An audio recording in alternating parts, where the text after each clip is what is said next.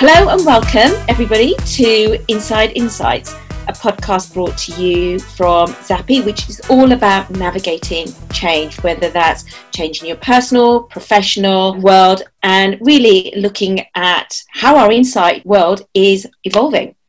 I have the pleasure of co-hosting this podcast with Ryan Barry. Ryan, do you want to say hello to our listeners?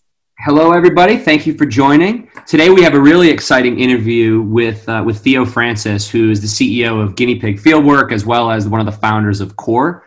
But Peter, what brought you to want to interview Theo? I'm curious of kind of how you guys get to know each other and what you're hoping to get out of the interview. Right. So there were some very good reasons why I wanted to make sure that we had got an interview with Theo. He's just launched his own business, Guinea Pig Fieldwork, and we sort of go into that a little bit within the podcast. And somebody who sets up a business within this time of uncertainty, I think is really, really brave.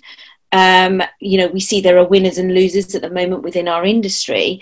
But more importantly, with the whole Black Lives Matter movement, the whole topic around diversity, inclusion and equity within our industry is really, really important. And Theo, along with a number of other individuals, have founded Core, which is Colour of Research organisation, which is all about progressing the presence and the opportunity that people from ethnic minorities of colour have within our industry. So, it's just bringing that to our listeners because I think it's really, really important for us to support and learn from them. Yeah, I completely agree. I mean, it's a brave movement. I'm certainly learning a lot about this topic myself, and how I can be a better, kind of advocate in this movement. But it's so important. So, really excited to hear you guys talk. Thank you. So let's go into the interview.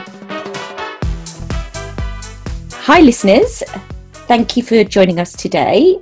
Today, I have the great pleasure of welcoming my first guest to this podcast, Theo Francis. Let me tell you a bit about Theo before we jump into our chat that we've got planned. Theo is the founder and director of Guinea Pig Fieldwork. Now, I want to dig into that name and the rationale behind that name. I'm sure there's an interesting story there. And he is also the co-founder and director at Colour of Research, warmly known as Core with a small E in that. So thank you, Theo, for joining us today. It's a real pleasure. And I know you're extremely, extremely busy setting up a new company as well as driving all the great stuff that you've got planned for Core. So really, this podcast is about driving how we're managing change, how we're navigating change. And we've seen so much recently. And I guess you've seen a lot of change in your circumstances because you've just set up Guinea Pig recently and also just launched Core. You do like to be punished and set yourself some challenges. So I just want to sort of start off by, if you could tell our listeners and me a bit about you, just tell us a bit about yourself. Well, first of all, thanks for having me, Babita. This is quite an honour. I'll tell you a little bit about myself. So I'm Theo. I'm 32 years young. I'm of mixed heritage, Jamaican and English. I grew up in Tottenham, although I support Arsenal. I dropped out of school before taking GCSEs, so I never went to university. I sort of bounced around different sales jobs along my journey, different marketing jobs before falling into market research, as most people who most people do. Yeah. Most people. I started off in a call center at a company called IndieField. Okay. It was supposed to be just a part-time gig. I was doing other things at the time. I started there. I did pretty well in the end, worked my way up the ranks, as they say, to the point where I am now. But my world has always been the operations side. And as you said earlier this year, I started my own fieldwork company called Guinea Pig. Why Guinea Pig? Where did that name come from? Well, look, with Guinea Pig, I wanted a name that was understated. I didn't want to have like ultimate field work or some sort of big name like that because I wanted to be that friendly, easy, approachable type of company. And obviously there's the relation that guinea pigs have in research. And what I do is I find people to take part in research. So it seemed like a clever little name. And I was a little bit worried that some people might find it an offensive term. I did a little bit of market research and I found that... Sounds sensible. Should always do market research. Yeah.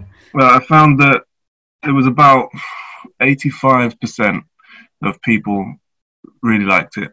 So it's easy to remember, it's cute, it's nice. And how's it going? How long have you been established there? Well, we've been established now literally 3 months.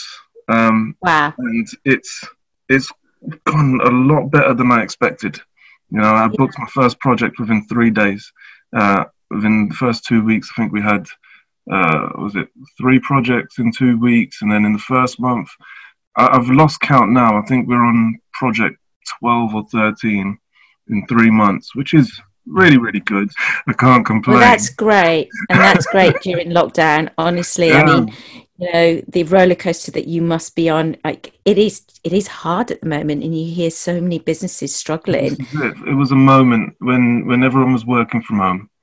I had to set up the shed, and it was a little recording studio before. I set it up into an office.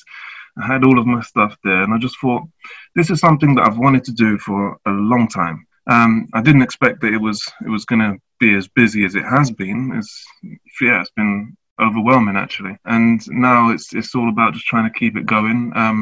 We specialize in consumer, B2B, hard to reach targets, UK, overseas. But the good thing is when you're new, no one really has you pigeonholed yet. So it was just throwing everything at us, which is great. I wish you the best of luck in that.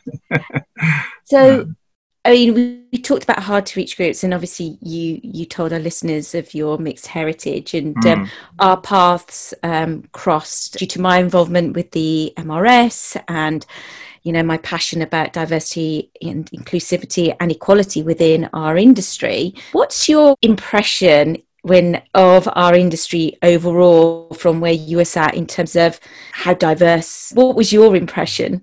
Well, as I said, I've always been on the operations side of the desk, and operations is far more diverse in terms of race and in terms of social class than it is on the other side of the desk, on the agency side. So yeah, my own experience, it wasn't really as profound, you might say, as some of the other core founders of Core who have always been on the agency side and looked around and said, "Hey, I'm the only brown one in the room." I mean, I was the only brown one, but there were people who were a bit closer to me in terms of social class as well.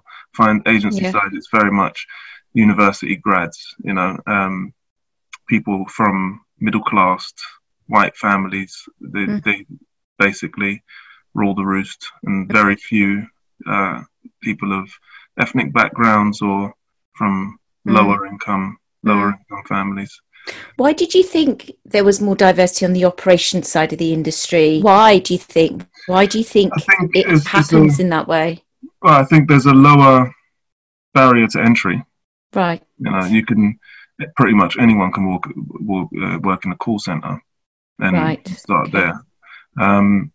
With agency side, you have to have a certain level of education. I feel like people recruit people who look like themselves or resemble themselves. So when it's built up as a culture that this is the majority of the people who work here are from this background with this level of education, and when they're recruiting people from outside, they're really targeting people who resemble themselves. Whereas it's less of a case on the operations side. I won't say it's not a problem over there. It's just less of a problem. Yeah. I guess I was agency side, not operation side, and I totally agree with. For our listeners, I'm Asian Indian background. I did go to university and I did get a degree, and luckily for me, this was just fortunate. I was sponsored by an organisation called Windsor Fellowship. I think you've heard of them, Theo. That I had summer workshops and sessions where they helped me in interview practice, etc., which I would never have got from my community. Yeah. And I was one of the lucky ones, and which then helped me get sponsorship and, that launch pad. How do you see the industry today? Okay, I mean, in terms of the actual research that we're conducting, I think there's still a lot of work to be done. I think in terms of how we're representing societies in the UK, the ethnic perspective on a lot of things is just overlooked, really. I think, even when it is considered, I think it's more of a tick box exercise. It's just like, we need a certain percentage just to be ethnics, and that's it. Just it's done. Rather than really breaking it down and saying, okay, how can we gather the insights on specific ethnic groups around this topic? Because it's too much work. They're not then thinking about the future. There's what could happen if you opened that up and you started to target different communities. You could expand that customer base. There's a sort of short-term thinking there. So panel companies and qual recruiters, they really don't spend a lot of time trying to get ethnic minorities onto their books, because what's the point? But then, when we are researching these people of ethnic backgrounds, sometimes it's really important stuff that we're trying. It's not just about money or a product, it's about social issues. It becomes really difficult to actually find these people because no one's getting them on their books. So what we end up with is a sample of people who don't really represent those communities well.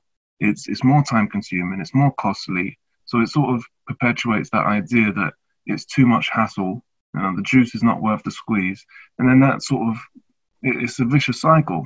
Yeah. So I think the point there is that there was a webinar that I went on. It was an MRS one. You need data, need the right learnings to have a meaningful conversation. Exactly. And what you're saying there is just we as an industry struggle. Yeah. To access we and struggle measure. To get the data, Yeah. And if we can't get the data to give it to the clients, then they can't see why it's a benefit to them. So then and it becomes back in reverse. So they then don't ask us for the data, so that we don't get the data, and it's just a cycle. Yeah. So I think that's definitely a challenge that we're facing in terms of how we actually doing our research. In terms of the companies that we are building, I think this is still very much a white middle class industry. We've touched on a few of the reasons. Especially in the senior leadership, and this is something that Core Colour of Research is really trying to change. This is our whole MO with our Fresh Faces initiative. It's about bringing people from ethnic backgrounds into the industry. With our Each One Teach One initiative, it's the mentorship program. It's free for everybody. It's to try and upskill people and get them to where they want to be that much faster. This is the things that we're really passionate about trying to change. Yeah. So you've mentioned Core, and that was one of the main reasons I wanted you on our podcast. So let's move on to talking about Core. Core stands for Colour of Research. So amazing initiative, and something that is so. And actually, we shouldn't call it initiative. We should call it a program, a movement, because it's more than an initiative. It's something that's really, really important that we progress. And so tell us, how did it start? It was really organic. It was really organic. It happened quickly, but it was really organic. Like I personally came to the realization that something like Core was needed after attending a WIRE event. And seeing all of the work that they were doing for women, and thinking this is amazing. And not soon after that, Jane Frost, MRS, she got on the stage and said, one of the next things that we're really looking as MRS with the next community that we really want to help elevate is the BAME community. My ears pricked up automatically. I'm saying, okay, I'm affected by this. So immediately I reached out to her and I said, what's going on? Can I help? And she said that, she was very positive. She said, really great that you want to get involved. Right now, we're trying to pull together leaders. I then came across a LinkedIn group a few months afterwards, created by Melissa Gonzalez from Differentology, who's also one of the co-founders of Core. And that was titled BAME in Market Research. Oh, so cool. she had visited she had attended the MRS Awards. I was there as well. I didn't see it there on the night, but she basically created this group after looking around and saying, there's hardly any of us here. So she's created this LinkedIn group, and I've seen it, and the whole point was to sort of network everyone together. So I reached out to her, said, this is amazing. I'm going to invite everyone who I know, and I've got a pretty large network on LinkedIn. So I started adding everyone who was from an ethnic background on my connect. How did you miss me? I never got an invite. I feel really left out. I don't know if we were connected yet. I think you were still obviously a secondary connection at that point. But one of the people who I did invite was Bob Qureshi, right, of IVIE. So I went to the Quirks conference, and he pulled me to the side, and he was like, "This thing was amazing. Why don't we create something more serious? Because this is a real problem." And then we came to the idea that we're going to need a team. So we started pulling together leaders, people who we thought would be great. And what we found is that everyone who we spoke to, it was so weird. It's like they'd all been having similar conversations already. It was like they already were in the mindset that something like this needed to happen. Already in the mindset that they wanted to be part of it. So there was really no convincing at all. It was just like, this is what we're doing. Oh, of course, I'm in. Done. So yeah, we had our first brainstorm via Zoom.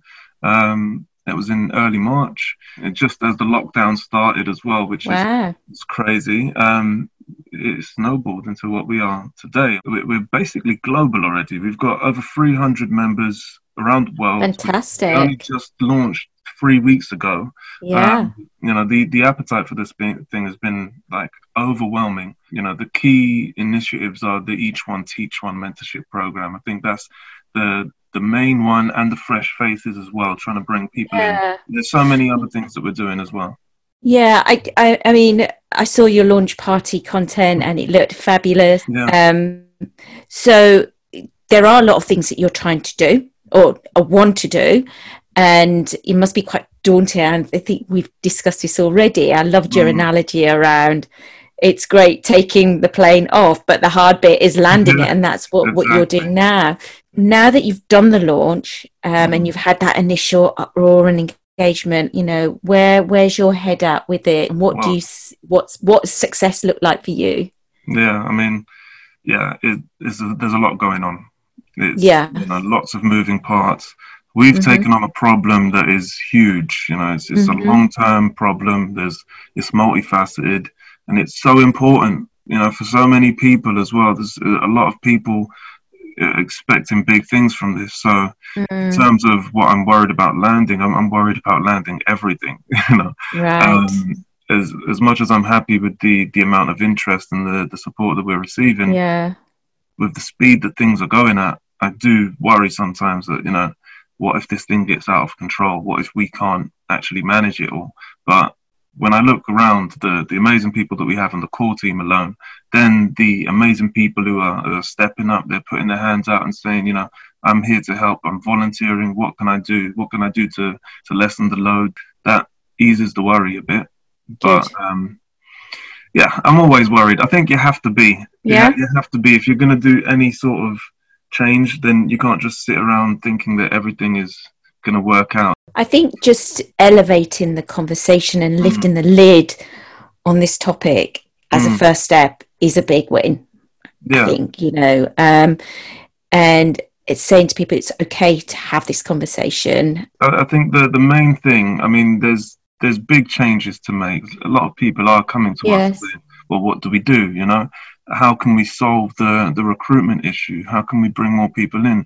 But I think the main thing is just a mindset shift. It's something, it needs to happen where the topic of race is no longer taboo, because I can't tell you how many times I've witnessed people hesitate before saying the word black, like it's an offensive term. It's not offensive. Everyone is really scared to say the wrong thing, and if we can't even have the conversation, how are we going to find solutions?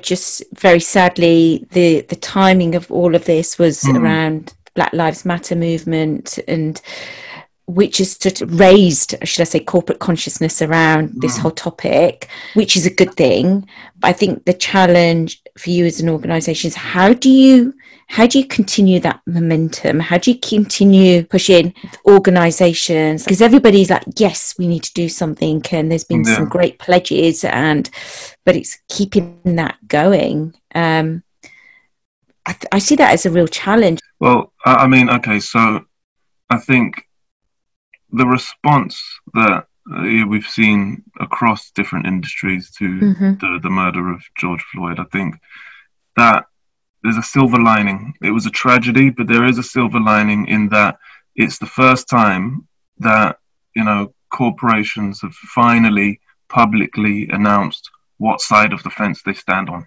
Right. And what that does is it gives us a reference point for, the next time when we do want to approach them, we can say, hey, remember when you posted that black square and you made that statement, how serious are you about this? So the buzz around it, as you can call it, that is dropping off.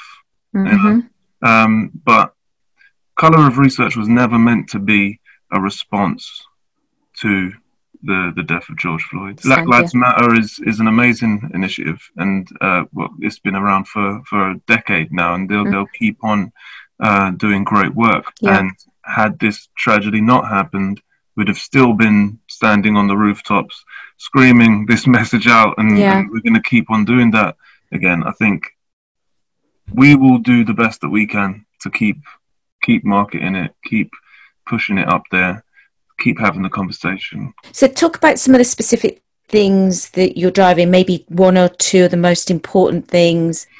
Well, the mentoring scheme is it's called Each One Teach One because it's about shared experience.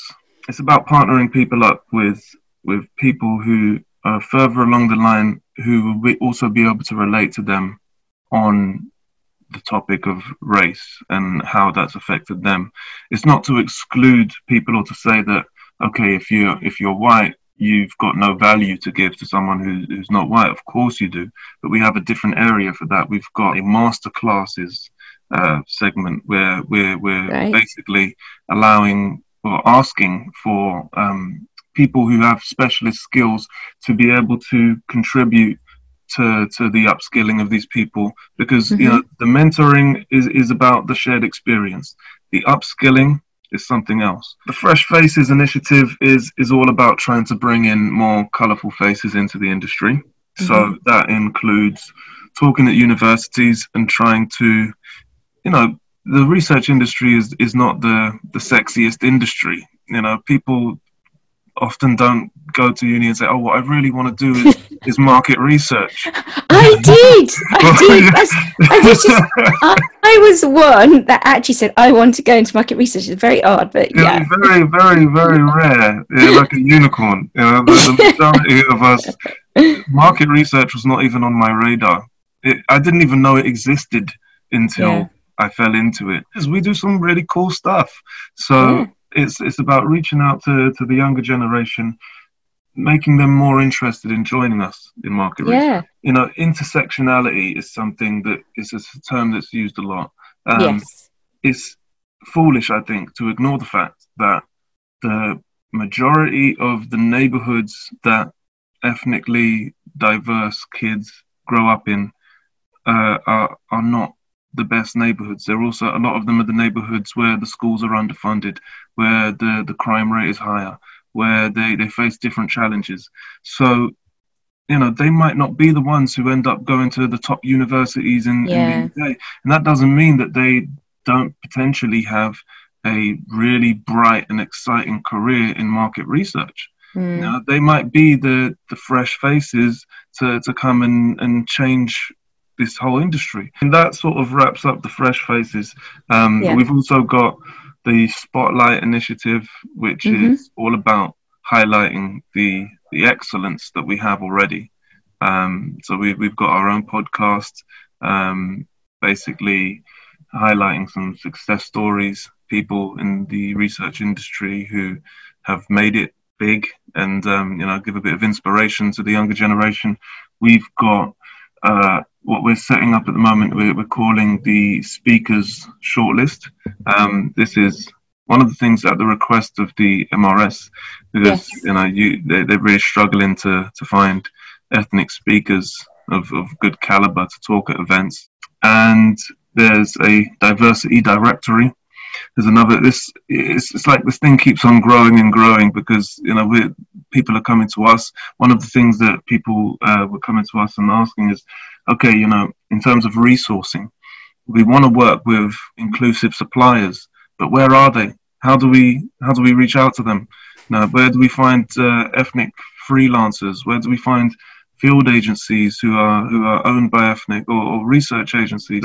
I could really go on for a long time. I remember you talking something about the City Pledge, and that's something quite unique. Can you just tell us a bit about that? So basically, we are speaking with MRS about getting this included into the CEO Pledge, but it's a bit of a no-brainer. It's so simple that I'm surprised it's not the norm already. The way that we measure diversity, ethnic diversity in the UK, how diverse a company is all based on the national representative. So, NatRep in the UK, it's 13%. So if your research has got 13%, you're good, But the majority of the research agencies and the large companies, they're in cities like London, like Manchester, where the ethnic makeup is far higher than that. In the UK, it's in London, it's 41 point something percent. So what we really want is to see research and that benchmark for ethnic diversity to be at the rate of the city, and that's what the City Rep Pledge is all about. It's about trying to make it, because that's realistic. If you're going to make a company as diverse as the city it's in, as what you're seeing outside, that's more reflective than just the country as a whole. Because I'm sure people are not traveling from Scotland to come into your offices in London every day. So why is that included in your makeup? So that's something that in the next 18 months we'll be looking to have pretty much all of the industry companies put their stamp on, that they will aim for this. It's a big ask. I think City Rep is about putting the benchmark in the place where it actually is supposed to be. And it works both ways as well in terms of research. Like another big problem and pet peeve, especially in the qual space, is like, let's say you're doing research in Inverness or something, some really small majority white town. A lot of the time they've got, but you need to have minimum 2% 2 BAME out of an 8-person group, and they're rushing around looking for the one black person in the village. It doesn't make any sense. It's just like this one size fits all approach. This is the thing that we need to steer away from.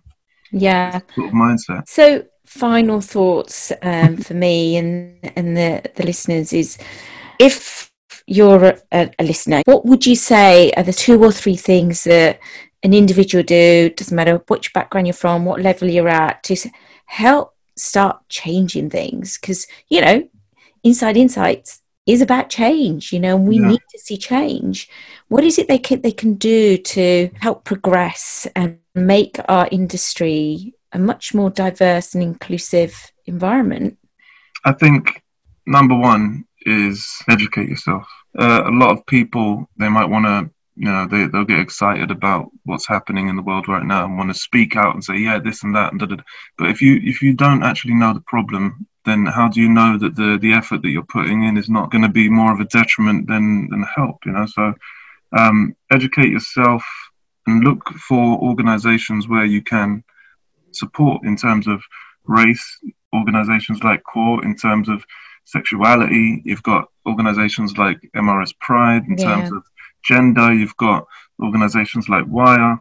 These are all organizations that are trying their best to create change, and they need all the support that they can get. So if you want to be part of the change, then I'd say first, do your research, and second, just get involved.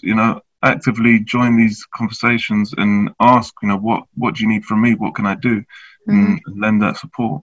I think education is key, and one of the sort of key things that came out of the Black Lives Matter movement is people of white background understanding racism and the term white privilege coming out. And I think it's just made people a lot more open to having these discussions. And I think we should. Large group of small fish can scare away a big shark. Yeah. So it's all about just uniting as many people as we can. Even if you're small, doesn't mean you're insignificant.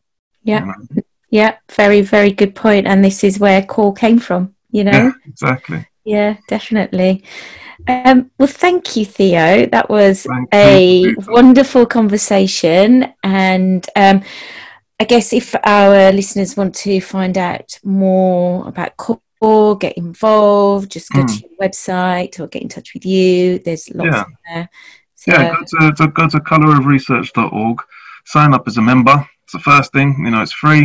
It keeps you in the loop with everything that we're doing. So, please go ahead and do that right away.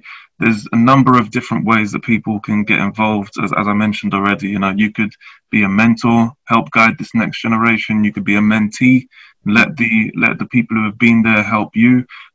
You can be a sponsor, help to, you can be an advocate, a volunteer. There's so many different routes to support. I mean, this is a very big problem that we're tackling. So we need as many hands on deck as we can get. So yes, if you do have interest in it, please do reach out. Fantastic. Thank you for your time. And I look forward to seeing all the impact, and I will be supporting you and working with you. So yeah, we've got. Excellent. I'm really looking forward to working together. Thanks, Theo. Yeah, thanks so much. I really appreciate the opportunity. Thank you, Theo. That was an amazing interview, and I wish you all the best of luck. Ryan, what did you think of that? What resonated with you within that interview? I really enjoyed listening to Theo talk. I wish I could get on a plane and be in London, because he'd be a fun person to go have a few beers with and just kind of talk about life and culture and sport and everything else that he was interested in. The thing that really struck out to me that I didn't know before this interview was CORE was not born out of the Black Lives Matter movement. The fact that this was something that they recognized the need to do months before this happened, before we were in COVID, and it was just a function of really thinking through the project. Yeah. And I guess it gives me some hope for the world, because it's like, you know what? It didn't take horrific events that happened in the United States for these folks to realize there was an opportunity to do something to advance the diversity cause. So yeah, that was the thing that really struck out to me, Babita. I'm sure his sports fandom is an interesting dynamic in his circle of friends. Inter-London football rivalries are pretty intense too, but the diversity initiative being something pre-COVID is just fascinating to me. Yeah.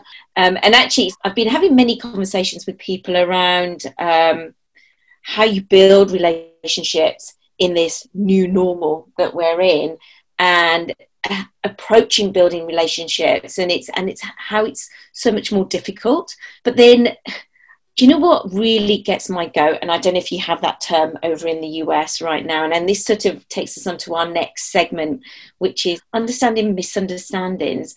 And for me, I don't know, I'd like to unpack new normal with you a little bit more, because it's something that I am really fed up of hearing. Like every time, like back in April, yeah, fine, like what's new normal, but now I hear it, I sort of want to curl my toes, and it means different things to different people. What's your take on new normal, and how does it make you feel? You know what? I'm so sick of it. Like you said, like I get probably 20 emails from people trying to sell me stuff every day. And it's always like, I hope you're doing well in this uncertain time and this in the new normal. And then they sort of throw in their value prop. And I think the truth is it is a misunderstanding because we don't know what's to come, right? We don't know what's going to happen with this virus. We don't know what the recession is going to look like. We actually just don't know. For me to say that is almost ignorant to the fact of that reality, that we actually don't know what a new normal is. And the truth is everybody's in different places. So for me personally, we as a business have performed relatively well through this time. I've gone from traveling on an airplane, being away from my kids every single day, to working in a Zoom environment. And fortunately, so far, I've not had anybody get sick. So for me, it means something different to somebody who might be living in an apartment, struggling to be productive and work on their couch, but also to somebody who lost a loved one or lost their job or is struggling to put food on the table. And so I find it to be almost an irresponsible thing to say because it lacks empathy for what people might be going through. So yeah, I wish people would stop saying it, but I do think it's such it's a statement that you make without understanding what someone's actual reality is, Yeah. Yeah, it's almost like we have to normalize ourselves now to a great amount of uncertainty. And I know you're a type A individual, just like I am. And yes, not having that uncertainty is really challenging. And we don't know how we're going to be coming out of all of this personally as organizations and being agile. Now, that's another word that I think we need to unpack in future podcasts. Do that. Is really, really important. So I guess our message out there is if you are using the word or going to go to the term new normal, really think about the context of that individual that you're talking to. And maybe it's about time we stopped using new normal and say, this is the world, normalizing yourselves in the environment that we're in. Or maybe take it as an opportunity. Take it as an opportunity to understand what someone's reality is. One of the ways to get over misunderstanding each other is to talk to each other and understand where different viewpoints are coming from, right? So instead of asserting like what someone's new normal is, maybe just like ask them how they're dealing with it. I mean, one of the things we've been doing at work is one of our programmers built this app called Ketchup. Yes. It randomly pairs people, right? So we launched this 4 weeks ago. I've riffed with 4 people who I otherwise would not speak to about nothing but work, right? It was just like, and I've seen 4 different setups, 4 different realities, 4 different mental health states, anxiety states, comfort levels, everybody is different. So I think it's an opportunity for us to double click on empathy, which brings you back to some of the key themes that you and Theo were discussing. Yeah, it's about understanding each other as humans because that is so much more important today than it has ever been. And, being at Zappi, it's one of the things that we really value. So thank you, everybody, for listening. We're always looking for cool ideas. And if you want to participate in our podcast and you've got a really great message to give out there, email us at insideinsights@zappistore.com. Thank you once again, and look forward to you joining our next podcast, which will be in the next couple of weeks. Thank you. Thanks, everyone.